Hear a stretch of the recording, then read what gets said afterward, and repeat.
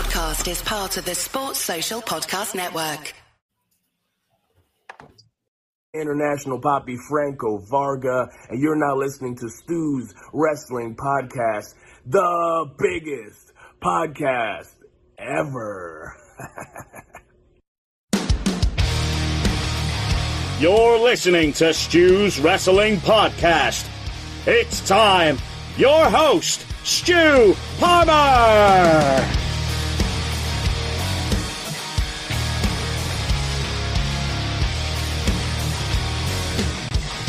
Well, we are back, and we are back firstly to review Tommy Fury versus Jake Paul. Yes, we know it's a bit late, but we are going to give it a bit of the rub because it was intriguing. It was very intriguing last Sunday night, if nothing else. And waiting in the wings is my former co-host and cousin of Big Fight Weekly. He returns to Stu's Wrestling Podcast. It's Mr. Chris Hume, and we're going to review just the fight, man, the fight. And it was intriguing, if nothing else, wasn't it? Yeah, I probably thought, I know I went for Jake Paul, even though I wasn't wrong on the decision of the fight, just the fight. No, you got that bit right. You got that bit right, to your credit. I was very surprised of the chin on Jake Paul because he took some big shots from Tommy Fury. Most of it wasn't like a massive hook or all the overhand rights that Jake Paul was throwing at Tommy Fury, but the straight jabs, and there was more than two coming his way each time from Tommy Fury, especially in the early 4 rounds. His chin, I was really impressed by his chin, and to stay in a fight. Yes, okay, Tommy's not a massively beast of a professional boxer, but that's his first professional boxer he's fought, and he hung in there. So props have to be given to Jake Paul, Stuart. I can't get over the fact that he got done for holding late on in the fight, but he was holding at the start, wasn't he, Jake? I noticed that early on, but also what I did pick up on, Tommy was, he had his back, he was against the ropes a little bit, wasn't he? And I know he was landing. He did allow Jake to have a go, didn't he, as well? I was quite impressed with that. And I was impressed with Jake Paul, Chris, although I wasn't impressed with Logan Paul's spiel at the end of the round, because Richie Woodall was obviously analysing. He was going mad about it, but that was just to try and get an advantage mentally again, wasn't it? It was to rile Tommy, but it didn't work. Didn't work. Not to knock your profession of your sport for your podcast, but it was very wrestling-like, wasn't it? Yeah. You know what I mean? In any other sport, if anyone was given a mic like that in any professional boxing bout or a UFC bout, they would have got clobbered.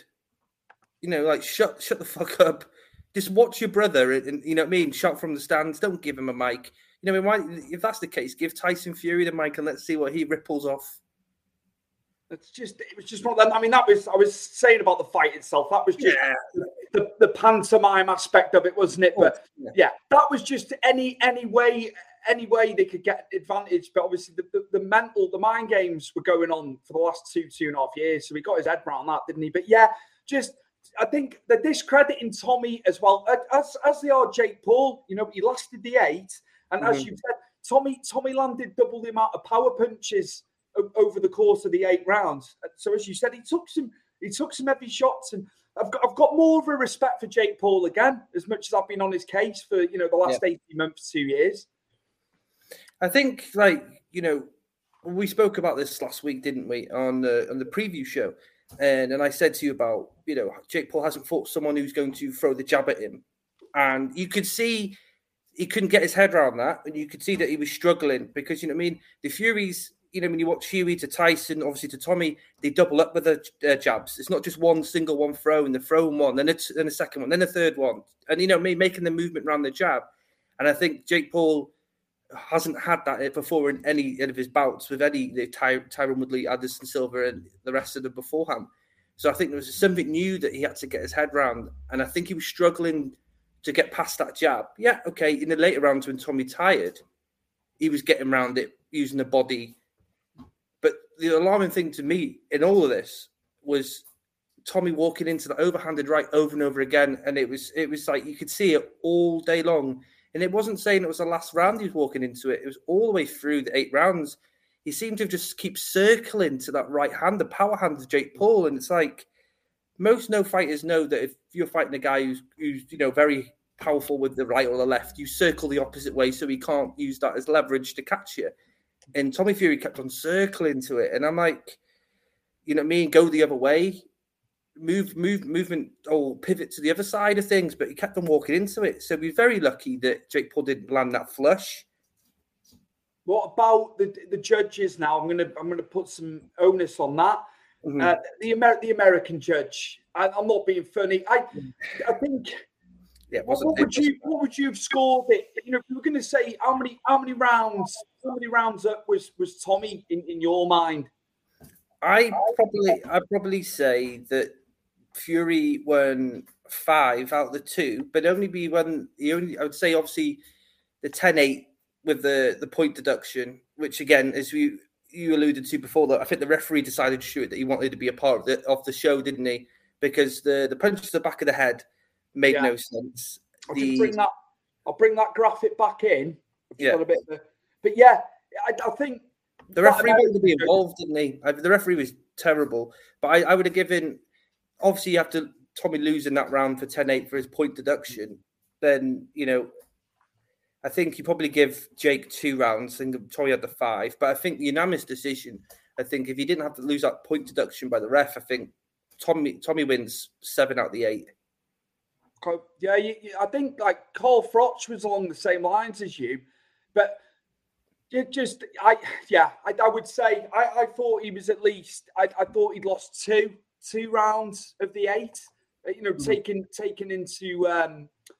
into account the 2 10-8s in the fight, but Tommy hit him in the back of the head in one of the rounds. Yeah, I was going to say that to you. There was no consistency because he took the point. He did the deduction for him holding, but then Paul was holding early in the fight, and then he gets done for the one to the back of the head. But then Fury had done the same thing when they were coming close to the end of one of the rounds. I remember. So it's like there was no consistency there, was there? He wanted to be part of the show. I think the ref wanted to be part of the show. And because, you wouldn't do that to Anthony Joshua. You wouldn't have done that to a Tyson Fury, Deontay Wilder, Usyk. You wouldn't have done that in one of their fights to one of them.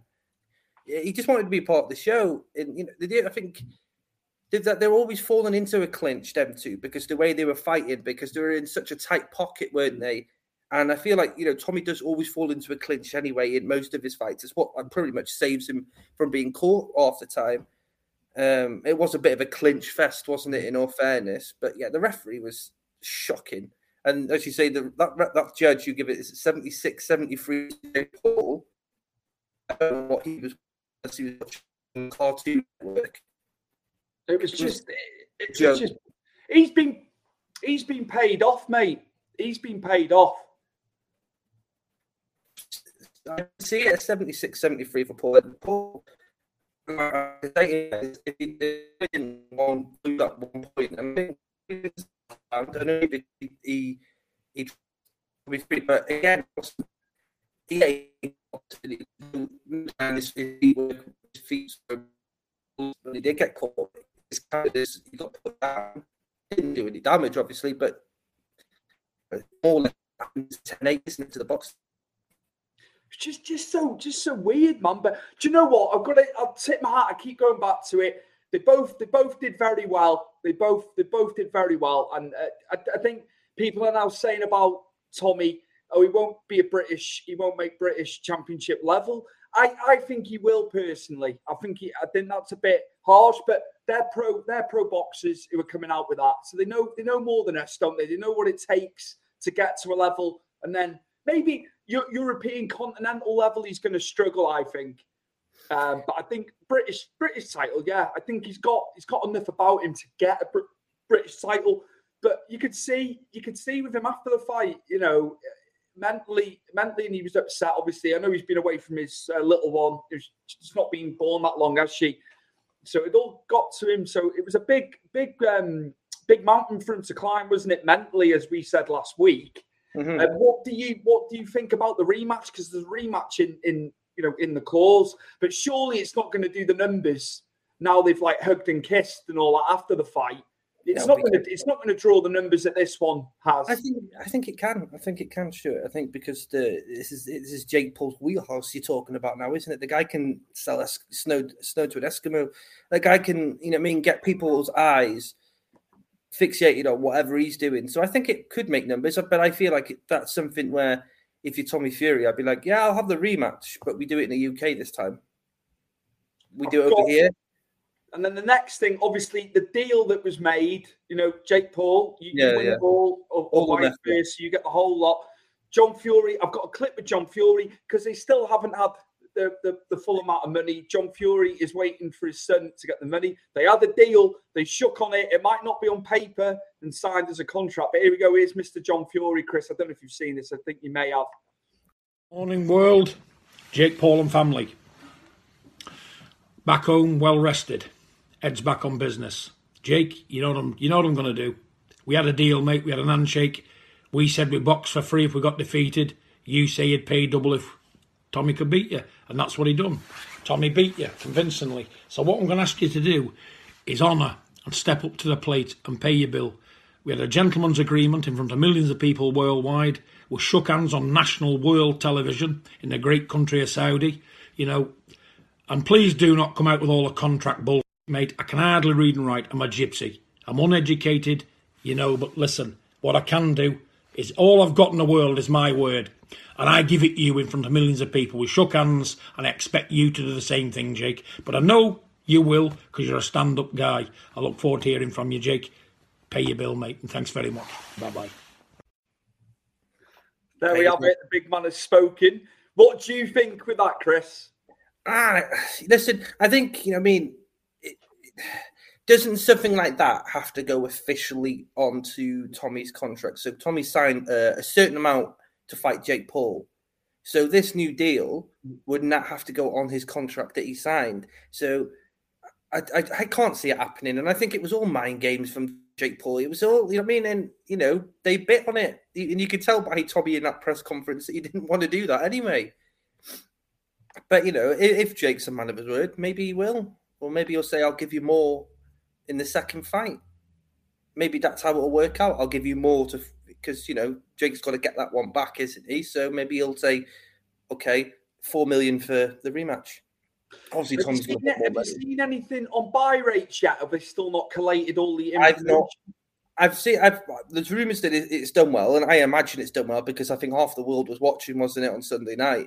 I haven't seen anything official come out buy rate wise, but I imagine, Stuart, it's going to be quite hefty.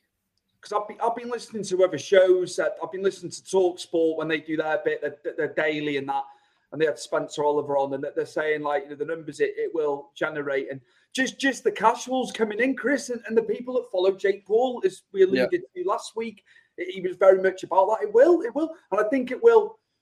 I think it will topple, what he did with Askren, which was 1.5, wasn't it? Which is only it's only America, that, isn't it? They're the numbers from America. So on a world level, you've got to wonder what it's actually done. I think you're looking close to 1 million, if not more, because every person you scored through social media, going to that fight at 10 o'clock on Sunday night was mentioning Fury and Jake Paul. So I can imagine that, they're going to have quite a decent buy rate from that event. My question to you is, though, now, obviously you said about the rematch, they've apparently Jake's got a clause in his, which makes sense because, no one else is allowed to have a clause in the rematch against him because we can run off and say, I've beaten you. But do you think maybe Jake Paul should look at another fight before Tommy Fury? Because realistically, if they're going to fight again, you're looking July, August, aren't you? Is that enough time to? I think he'll just wait, and Tommy will wait just on the proviso and from a business aspect that how much money he can pull in from that. They'll never make that on the British circuit. Do you know what I mean? He'll be on an undercard. No disrespect to him, but that he's with Queensbury, he's with Frank Warren, isn't he? Yeah. It's the money maker again, isn't it? As I'm a bit skeptical on the numbers that it'll draw, but he's going to make millions again. So, but does Jake Paul need to fight someone before Fury again? What I'm trying to say is, can he get any better before the next fight? I can't see that happening. But does he need to fight someone, get that confidence up, learn a bit of tricks of the trade, and then fight Fury after? I think I just think he'll go straight into that one. Then obviously he's got the big one. Then is KSI, isn't it? End of the year for that one. He's been on with Helwani, hasn't he, about it? KSI, but obviously more that'll be towards the end of this year, won't it? So but I think KSI that'll be interesting to see how much that makes. That'll make more. Because it's them two have had a war for a very long time, haven't they? So, and I think KSI is facing Joe Fournier next, which is no easy fight for him himself. So, but this is where it's going. It will be interesting. Now we were a little bit late doing the review, but it was just to go over what had happened on Sunday. As I keep saying, I think everyone had a good week in Saudi over there. A lot of the guys that were over there. Mike Tyson at ringside. Living his life. Not Dillian White. I was thinking Eric Chisora. Yeah, Chizzy was there, and then obviously I'm trying to think. It's gone. Bomb Squad. Deontay Wilder was there. Yeah, Wilder was there, and they hugged him in Fury. Fury just shouting Bomb Squad at him across the way. So yeah, I thought he was shouting Bum Squad when he was walking. But it's just as a spectacle. There's a lot of YouTubers out there as well. As a spectacle, and getting eyes on it, it's done very well. And it's the rematch is on the cards as well. And comparisons to it. Where will that be? Because he can't get into America still, can he, Fury? No, not from what I've read, he can't. No, but I think you bring it. I think you bring it here, don't you? Because Jake Paul thrives. Can he thrive off a UK crowd that absolutely hates him? Because no disrespect to the Saudis, and I imagine they're such, they are nice people, but the crowd is quiet, isn't it? It's not like being in the UK, is it, or America, when it comes to really loyalists to a certain boxer or a fighter. You don't feel it. But when you watch a fight over here or say in America, you feel it, don't you? You feel the crowd. I didn't feel the crowd when I was watching that fight. It was a bit abject. It was a bit abject at times, which is to be expected, isn't it? And that's no disrespect to the Saudi. They live differently to us, don't they? The way they are. We're very excitable. But going forward, mate, I say a UK fight for the second one would be amazing. I think so. And I think it could easily go back to Saudi again, Stuart, because the money's there, isn't it? Absolutely. Cash is king, and you can't dispute anybody going over there to make the big bucks. Absolutely. So, Chris, this has been episode 144 of Stu's Wrestling Podcast, and it was the Tommy Fury and Jake Paul fight review. And we're going to be back very, very soon, because this weekend we've got UFC 285, and I know you want to get your chops around that, Chris, because it's Mr. John Jones taking on Cyril Gane, at heavyweight for the heavyweight gold. And I know you can have a lot to say about that this weekend. So thanks, everybody. Thank you for listening. Thank you for watching. And we're going to be back very, very soon. I'll preview with John Jones versus Cyril. Thanks for coming on, Chris. Appreciate it. Cheers.